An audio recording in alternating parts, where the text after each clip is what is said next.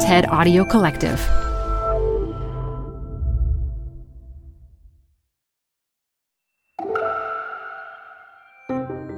You're listening to TED Talks Daily. I'm your host, Elise Hu. The pandemic is deadly, economically devastating, and traumatizing to the social fabric. But if there's one crisis that's more severe and more potentially devastating, it's climate change. So today on the show, we have climate advocate Al Gore. He weaves how he's thinking about these two crises we're facing into one conversation with head of TED, Chris Anderson. And stick around for this one. I know it's going to be a bit longer than usual, but it's worth it. There's a lively debate about geoengineering halfway through that's pretty priceless. Support comes from Zuckerman Spader. Through nearly 5 decades of taking on high-stakes legal matters, Zuckerman Spader is recognized nationally as a premier litigation and investigations firm. Their lawyers routinely represent individuals, organizations, and law firms in business disputes, government and internal investigations, and at trial, when the lawyer you choose matters most. Online at Zuckerman.com.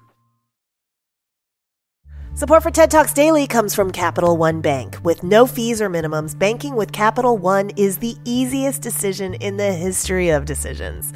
Even easier than deciding to listen to another episode of your favorite podcast. And with no overdraft fees, is it even a decision? That's banking reimagined. What's in your wallet? Terms apply. See CapitalOne.com/bank. Capital One N.A. member FDIC. TED Talks Daily is brought to you by Progressive. Progressive helps you compare direct auto rates from a variety of companies so you can find a great one, even if it's not with them.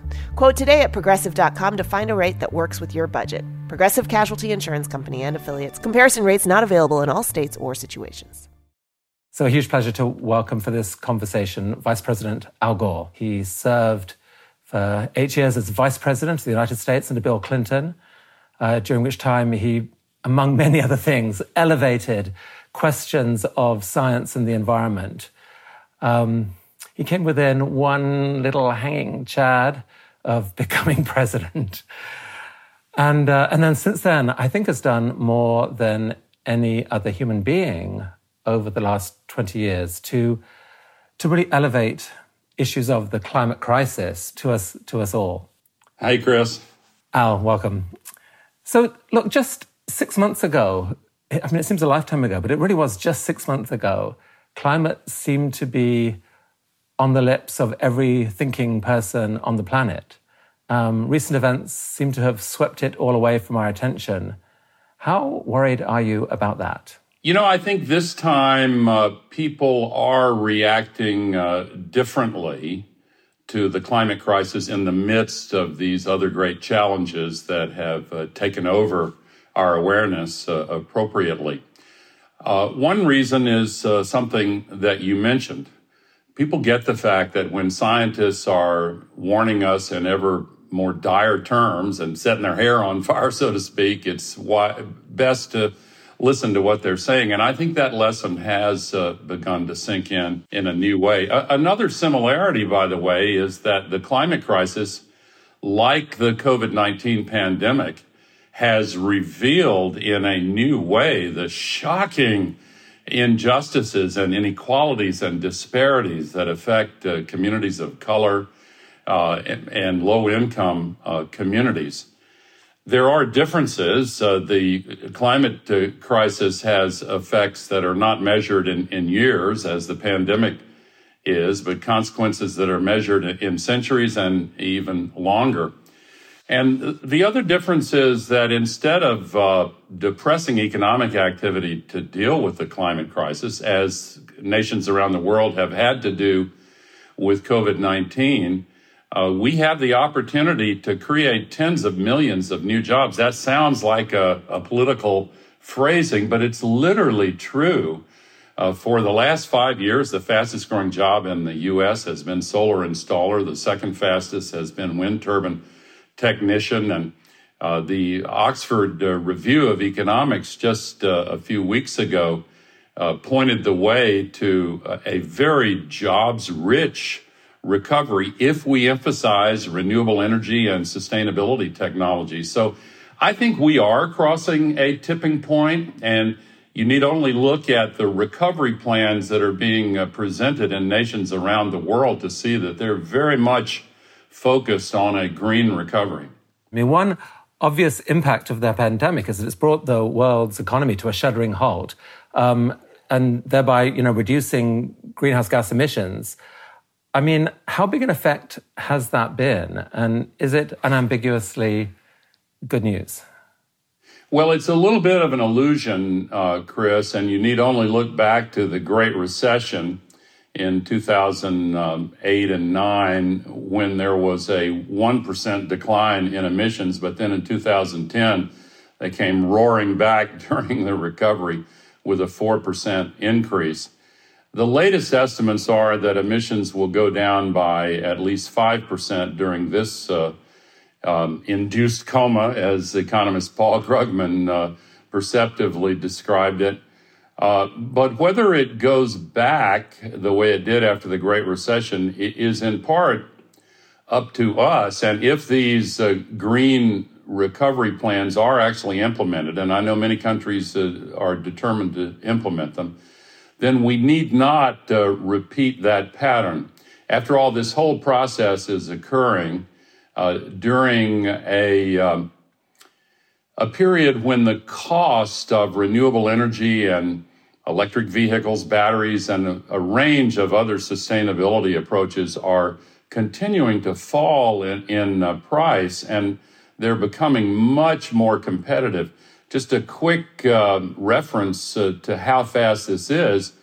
5 years ago, electricity from solar and wind was cheaper than electricity from fossil fuels in only 1% of the world. This year, it's cheaper in 2/3 of the world. And 5 years from now, it will be cheaper in virtually 100% of the world. EVs will be cost competitive within 2 years and then will continue falling in price. And so there are changes underway that could interrupt the pattern we saw after the Great Recession. I think I've heard it said that the fall in emissions caused by the pandemic isn't that much more than actually the fall that we will need every single year if we're to meet emissions targets. I mean, is that true? And if so, doesn't that seem impossibly daunting? It does seem daunting, but first look at the number. That number came from a study a little over a year ago released by the IPCC as to what it would take to keep the Earth's temperatures from increasing more than 1.5 degrees Celsius. And yes, the annual reductions would be significant, on the order of what we've seen with the pandemic. And yes, that does seem daunting. However, we do have the opportunity to make some fairly dramatic changes. And the plan is not a mystery. You start with the two sectors that are closest to an effective transition, electricity generation, as I mentioned. And last year, 2019, if you look at all of the new electricity generation built all around the world, 72% of it was from solar and wind. And already, without the continuing subsidies for fossil fuels, we would see many more of these plants being shut down. There are some new fossil plants being built, but many more are being shut down. And where transportation is concerned, the second sector ready to go. In addition to the cheaper prices for EVs, some 45 jurisdictions around the world, national, regional, and municipal, where laws have been passed beginning a phase out of internal combustion engines. So help us understand just the big picture here, Al. I think before the pandemic, the world was emitting about 55 gigatons of what they call CO2 equivalent. So that includes other greenhouse gases like methane dialed up to be the equivalent of CO2. And am I right in saying that the IPCC, which is the global organization of scientists, is recommending that the only way to fix this crisis is to get that number from 55 to 0 by 2050 at the very latest, and that even then that there's a chance that we will end up with temperature rises more like 2 degrees Celsius rather than 1.5. I mean, that's approximately the big picture of what the IPCC is recommending? That's correct. The global goal established in the Paris conference is to get to net zero on a global basis by 2050.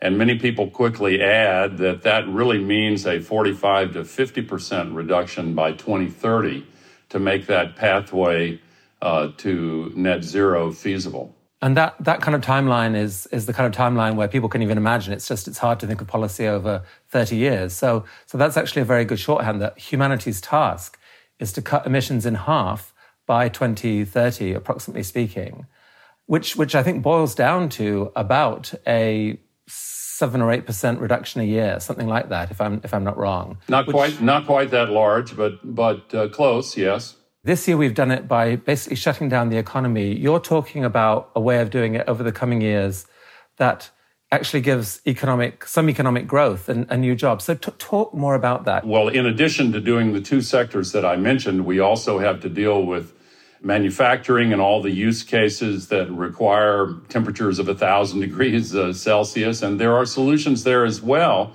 We also have to tackle regenerative agriculture. There is the opportunity to sequester a great deal of carbon in topsoils around the world by changing the agricultural techniques. There is a farmer-led movement to do that. We need to also retrofit buildings. We need to change our management of forests and the ocean.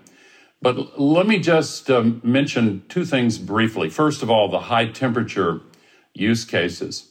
Angela Merkel, just 10 days ago, with the leadership of her minister, Peter Altmaier, who's a good friend and a great public servant, have just embarked on a green hydrogen strategy to make hydrogen with zero marginal cost renewable energy. And we're building retrofits are concerned. Just a moment on this, because about 20 to 25% of the global warming pollution in the world and in the U.S. comes from inefficient buildings that were constructed by companies and individuals who were trying to be competitive in the marketplace and keep their margins acceptably high, and thereby skimping on insulation and the right windows and LEDs and the rest. And yet the person or company that buys that building or leases that building, they want their monthly utility bills much lower. And we can retrofit buildings with a program that literally pays for itself over 3 to 5 years. And we can put tens of millions of people to work in jobs that by definition cannot be outsourced because they exist in every single community.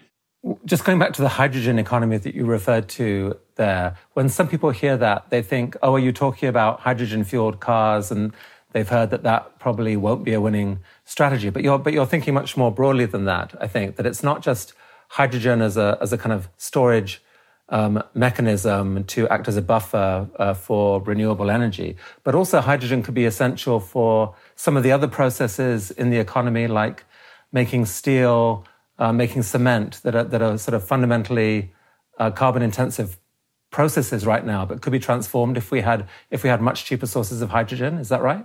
Yes, I was always skeptical about hydrogen, Chris, principally because it's been so expensive to make it, to crack it out of water, as they say. But the game changer has been the incredible abundance of solar and wind electricity in volumes and amounts that people didn't expect. And all of a sudden, it's cheap enough to use for these very energy-intensive processes like creating green hydrogen. I'm still a bit skeptical about using it in vehicles. Toyota's been betting on that for 25 years, and it hasn't really worked for them.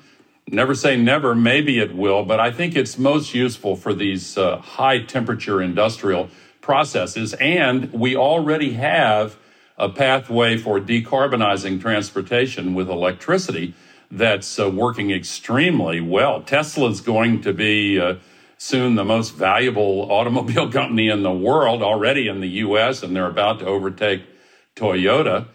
There is now a semi-truck company that's been stood up by Tesla, and another that is going to be a hybrid with electricity and green hydrogen. So we'll see whether or not they can make it work in that application. But I think electricity is preferable for cars and trucks. Let me ask you, though, about nuclear. Some environmentalists believe that new generation nuclear power is an essential part of the equation if we're to get to a truly clean energy future. Are you still pretty skeptical on nuclear, Al? Well, the market's skeptical about it, Chris. It's been a crushing disappointment for me and for so many. I used to represent Oak Ridge, where nuclear energy began. And when I was a young congressman, I was a booster. I was very enthusiastic about it. But the cost overruns and the problems in building these plants have become so severe that utilities just don't have an appetite for them.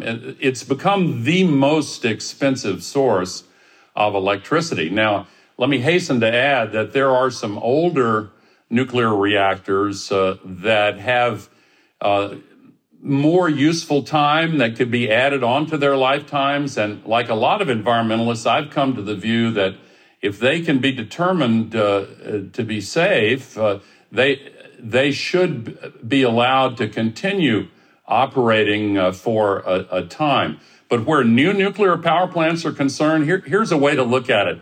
If you've been a CEO, Chris, if you were the CEO of I guess you still are, if you were the CEO of an electric utility and you told your executive team, I want to build a nuclear power plant, two of the first questions you would ask are, number one, how much will it cost?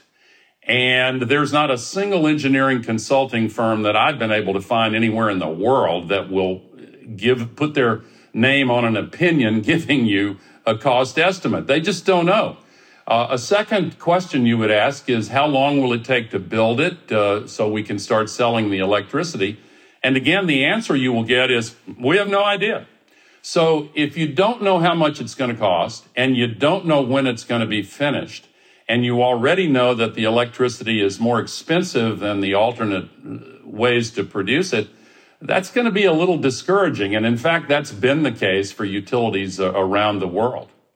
Geoengineering is making extraordinary progress. Exxon is investing in technology from global thermostat that seems promising. What do you think of these air and water carbon capture technologies? Well, you and I have talked about this before, Chris. I've been strongly opposed to conducting an unplanned global experiment that could go wildly wrong. And most are really scared of that approach. However, the term geoengineering is a nuanced term that covers a lot. If you want to paint roofs white to reflect more energy from the cityscapes, that's not going to bring a danger of a runaway effect. And there's some other things that are loosely called geoengineering like that, which are fine. But the idea of blocking out the sun's rays, that's insane, in my opinion. Turns out plants need sunlight for photosynthesis, and solar panels need sunlight for producing electricity from the sun's rays. And the consequences of changing everything we know and pretending that the consequences are going to precisely cancel out the unplanned experiment of global warming that we already have underway. There are glitches in our thinking. One of them is called the single solution bias. And there are people who just have a hunger to say, well, that one solution, we just need to latch onto that and do that and damn the consequences. Well, it's nuts. But let me push back on this just a little bit, because so let's say that we agreed that a single solution, all or nothing attempt at geoengineering is crazy. But there are scenarios where the world looks at emissions and just sees in 10 years' time, let's say, that they are just not coming down fast enough, and that we are in risk of several other lift-off events where that this train will just get away from us, and we will see temperature rises of 3, 4, 5, 6, 7 degrees, and all of civilization is at risk. Surely there is an approach to geoengineering that could be modeled in a way on the way that we approach medicine. Like for hundreds of years, we don't really understand the human body. People would try interventions and some of them would work and some of them wouldn't. No one says in medicine, go in and take an all or nothing decision on someone's life. But they do say, let's try some stuff. If an experiment can be reversible, if it's plausible in the first place, if there's reason to think that it might work, we actually owe it to the future health of humanity to try at least some types of tests to see what could work. So small tests to see whether, for example, seeding of something in the ocean might create, in a non-threatening way, carbon sinks. Or maybe rather than filling the atmosphere with sulfur dioxide, a smaller experiment that was not that big a deal, but to see whether cost-effectively you could reduce the temperature a little bit. Surely that isn't completely crazy and is at least something we should be thinking about in case these other measures don't work? Well, there have already been such experiments to seed the ocean to see if that can increase the uptake of CO2, and the experiments were an unmitigated failure, as many predicted they would be. But that, again, is the kind of approach that's very different from putting tinfoil strips in the atmosphere orbiting the Earth. That was the way that solar geoengineering proposal started. Now they're focusing on chalk. So we have chalk dust all over everything.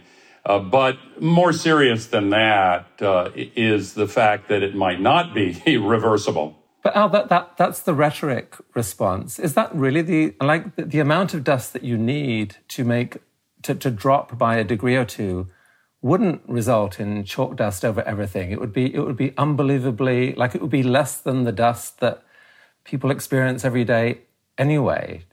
I don't know. First of all, I don't know how you do a small experiment in the atmosphere. And secondly, if we were to take that approach, we would have to steadily increase the amount of whatever substance they decided. We'd have to increase it every single year.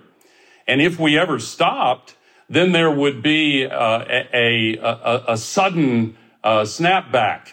Like the picture of Dorian Gray, that old book and movie, where suddenly all of the things caught up with you at once. The fact that anyone is even considering these approaches, Chris, is a measure of a feeling of desperation that some have begun to feel, which I understand, but I don't think it should drive us toward these reckless experiments. And by the way, using your analogy to experimental cancer treatments, for example, you usually get informed consent from the patient.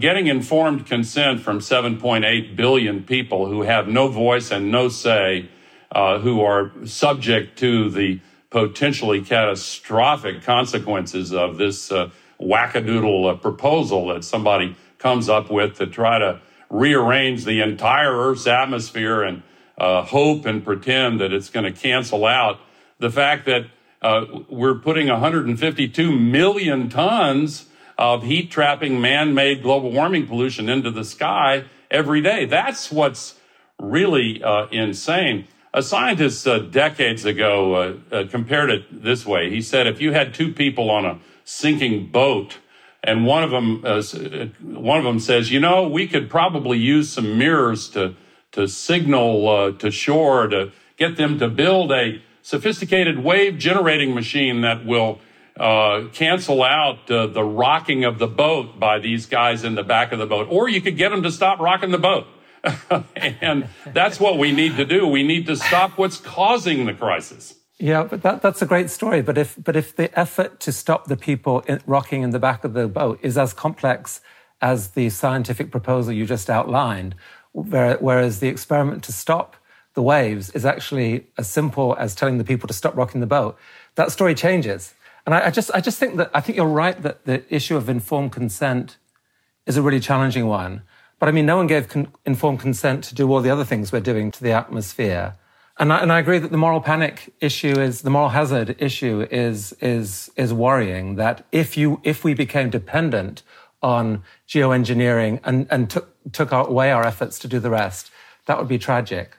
It just seems like I wish it was possible to have a nuanced debate of people saying, you know what, there's multiple dials to a very complex problem. We're going to have to adjust several of them very, very carefully and keep talking to each other.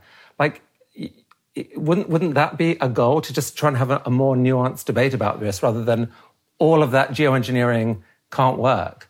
Well, I've said some of it, the benign forms that I've mentioned, I'm not ruling those out, but blocking the sun's rays from the earth, not only do you affect 7.8 billion people, you affect the plants and the animals and the ocean currents and the wind currents and natural processes that we're in danger of disrupting even more. Techno-optimism is something I've engaged in the past, but to latch on to some brand new technological solution to rework the entire Earth's natural system because somebody thinks he's clever enough to do it in a way that precisely cancels out the consequences of using the atmosphere as an open sewer for heat-trapping man-made gases.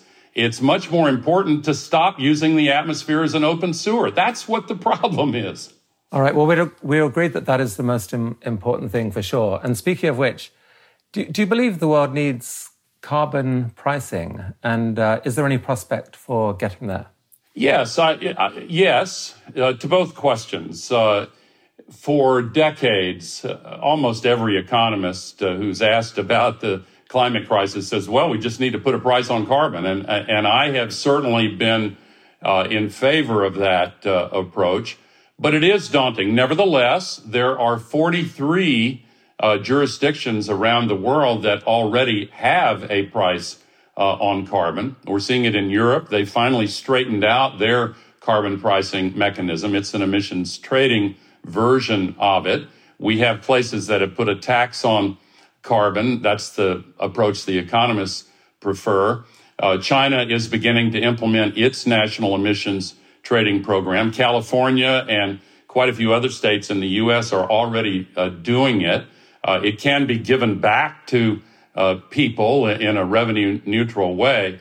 But the opposition to it, Chris, which you've noted, is impressive enough that we do have to take other approaches. And I would say most climate activists are now saying, look, let's don't make the best the enemy of the better. There are other ways to do this as well. We need every solution we can rationally employ, including by regulation.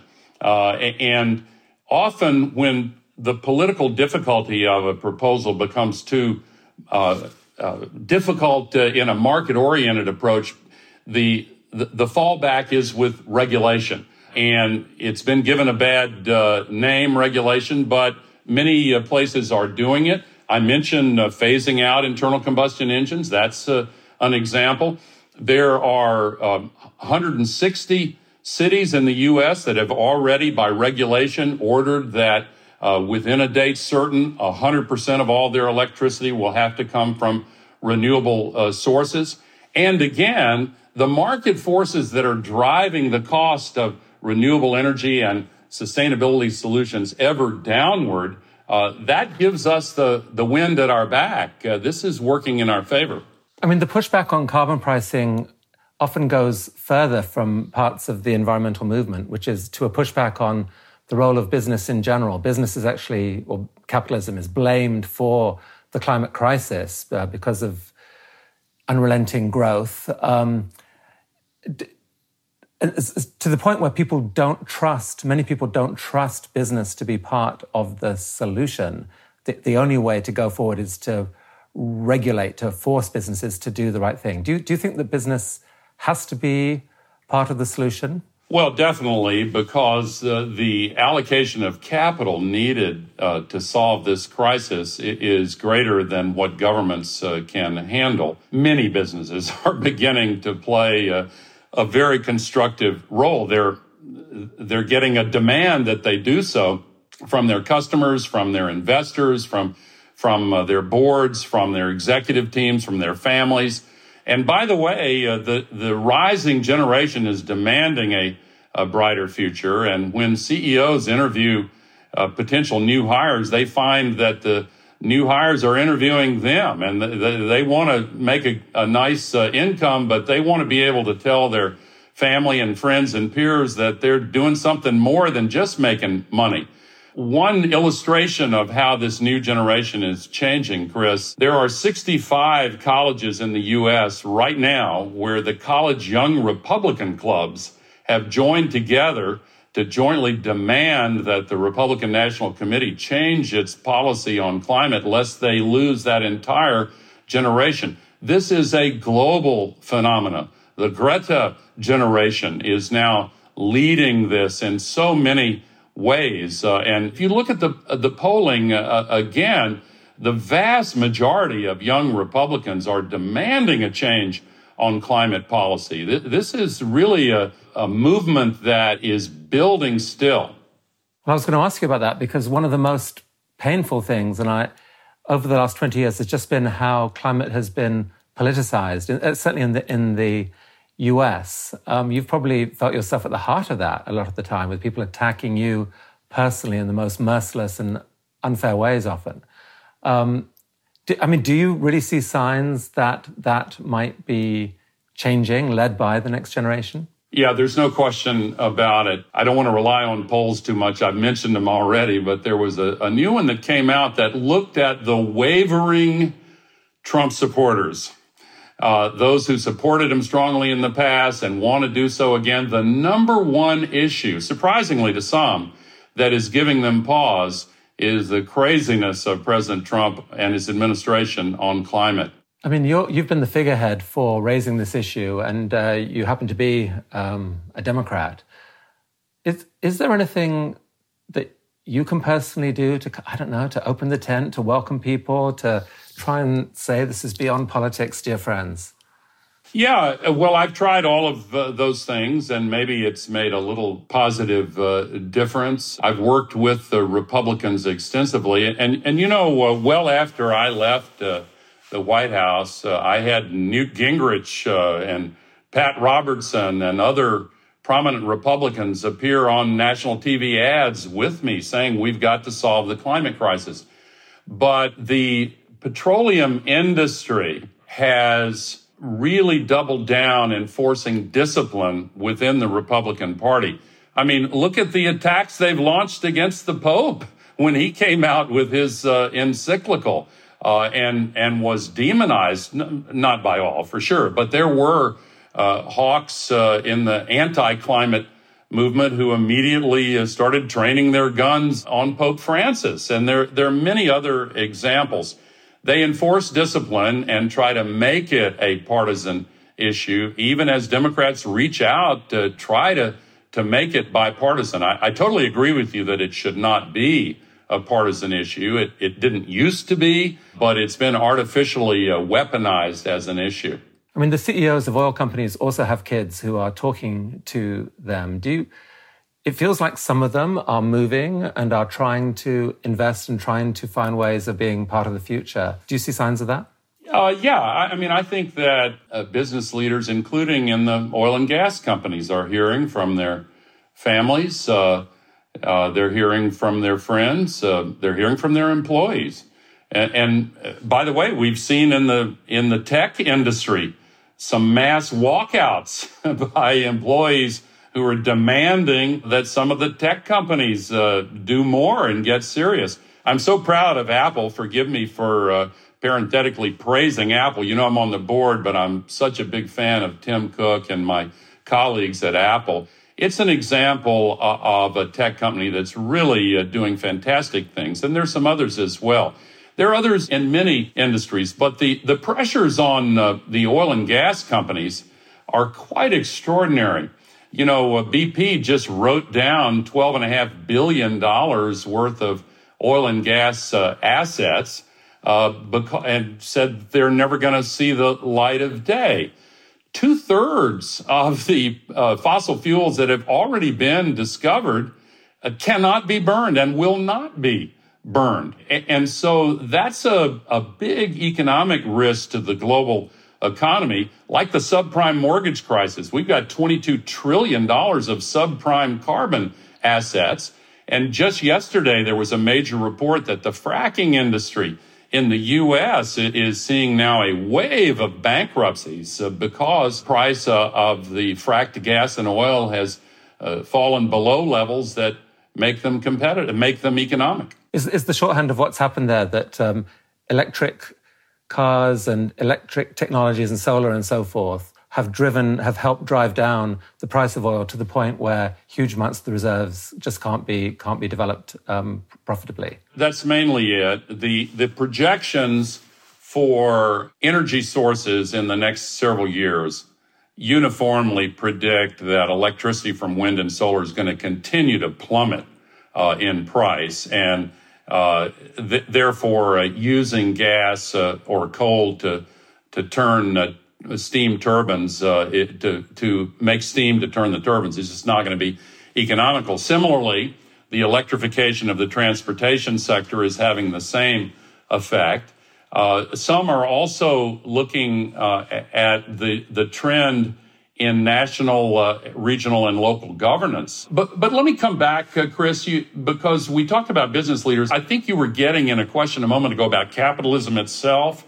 And I do want to say a word on that, because there are a lot of people who say maybe capitalism is the basic problem. I think the current form of capitalism we have is desperately in need of reform.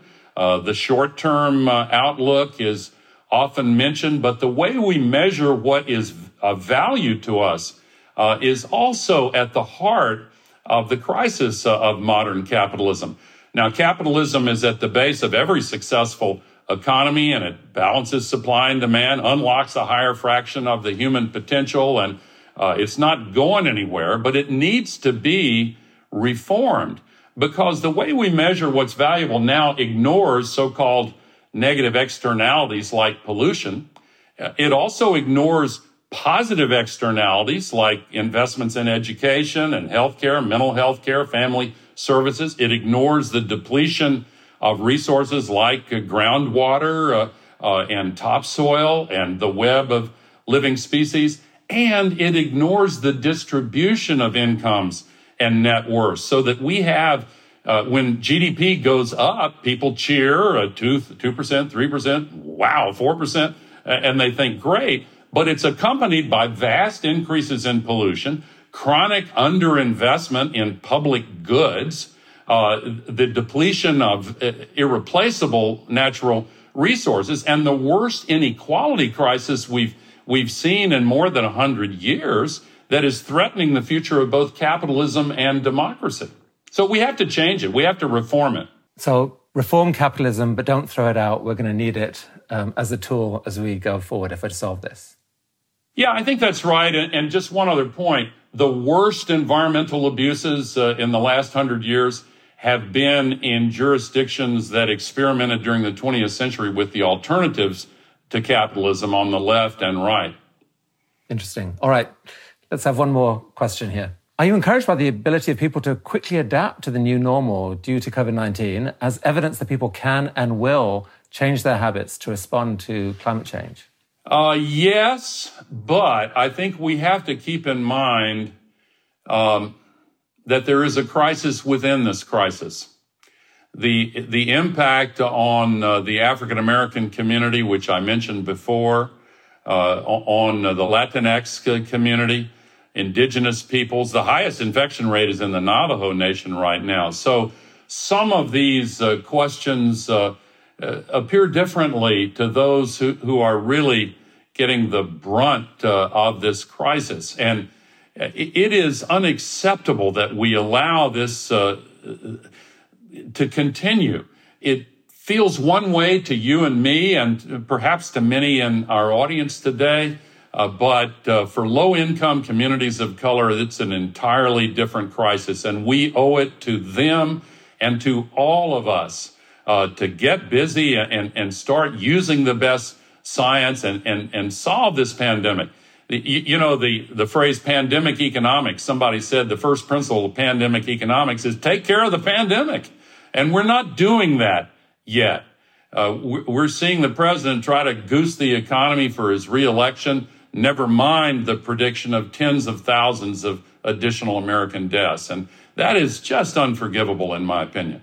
So, Al, you, along with others in the community, played a key role in encouraging TED to launch this initiative called Countdown. Thank you for that. And I guess this conversation is continuing among many of us. If you're interested in climate watching this, check out the Countdown website at countdown.ted.com and be part of 10-10-2020 when we're trying to put out an alert to the world that climate can't wait, that it really matters, and that there's going to be some amazing content free to the world on that day. Thank you, Al, for your inspiration and support in doing that. I wonder whether you could end today's session just by painting us a picture, like how might things roll out over the next decade or so? Just tell us whether there is still a story of hope here. I'd be glad to. I got to get one plug in. I'll make it brief. July 18 through July 26, the Climate Reality Project is having a global training. We've already had 8,000 people register. You can go to climatereality.com. Now, a bright future. It begins with all of the kinds of efforts that you've thrown yourself into in organizing Countdown. Chris, you and your team have been amazing to work with. And I'm so excited about the Countdown project. TED has an unparalleled ability to spread ideas that are worth spreading, to raise consciousness, to enlighten people around the world. And it's needed for climate and the solutions to the climate crisis like it's never been needed before. And I just want to thank you for what you personally are doing to organize this fantastic Countdown program. Thank you. And the world, are we going to do this? Do you think that humanity is going to pull this off, and that that our grandchildren are going to have beautiful lives where they can celebrate nature and not spend every day in fear of the next tornado or tsunami? I am optimistic that we will do it, but the answer is in our hands. We have seen dark times in periods of the past, and we have risen to meet the challenge. We have limitations of our long evolutionary heritage and elements of our culture, but we also have the ability to transcend our limitations. And when the chips are down, and when survival is at stake, and when our children and future generations are at stake, we're capable of more than we sometimes allow ourselves to think we can do. This is such a time. I believe we will rise to the occasion, and we will create a bright, clean, prosperous, just, and fair future. I believe it with all my heart. Al Gore, thank you for your life of work, for all you've done to elevate this issue, and for spending this time with us now. Thank you.